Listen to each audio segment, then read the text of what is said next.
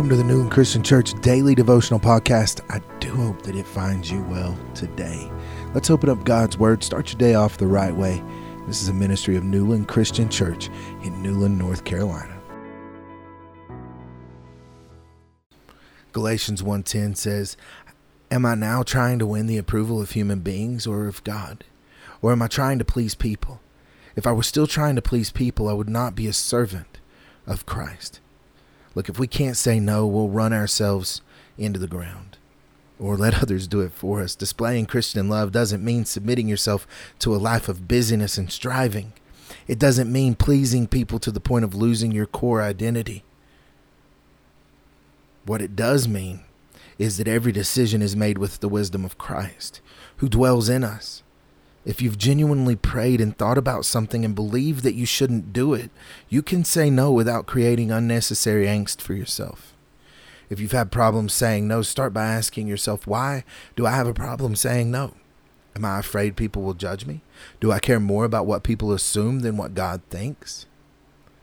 A tendency to say yes too much can be a sign of insecurity or finding your identity not in Christ but in others' expectations. Believe it or not, no can be a complete sentence.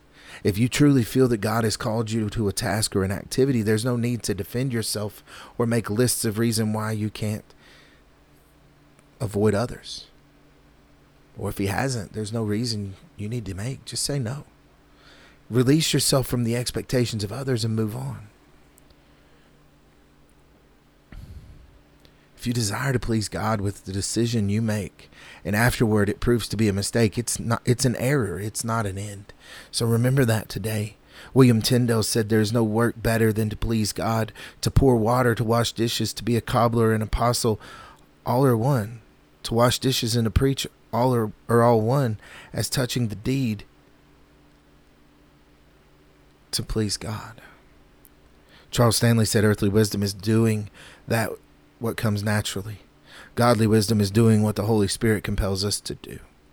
So let's go before the Lord in prayer. Let's lift it up to him and ask him for the power to say no. Father God, we thank you, and we want to please you today, not others. We thank you for the power you can give us to say no. And Lord, I pray that you would give us the wisdom and discernment as we strive to serve you.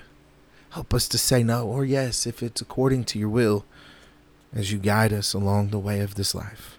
Go with us, lead us, and direct us, Lord. We pray this now in your holy and precious name. Amen.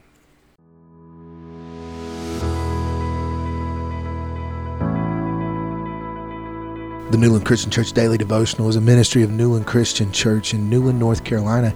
And if you want more information about the church, go to newlandchristianchurch.com, or you can follow us on Facebook by going to facebook.com/Newland Christian Church. Thanks again for joining us. Hope you have a blessed day in the Lord.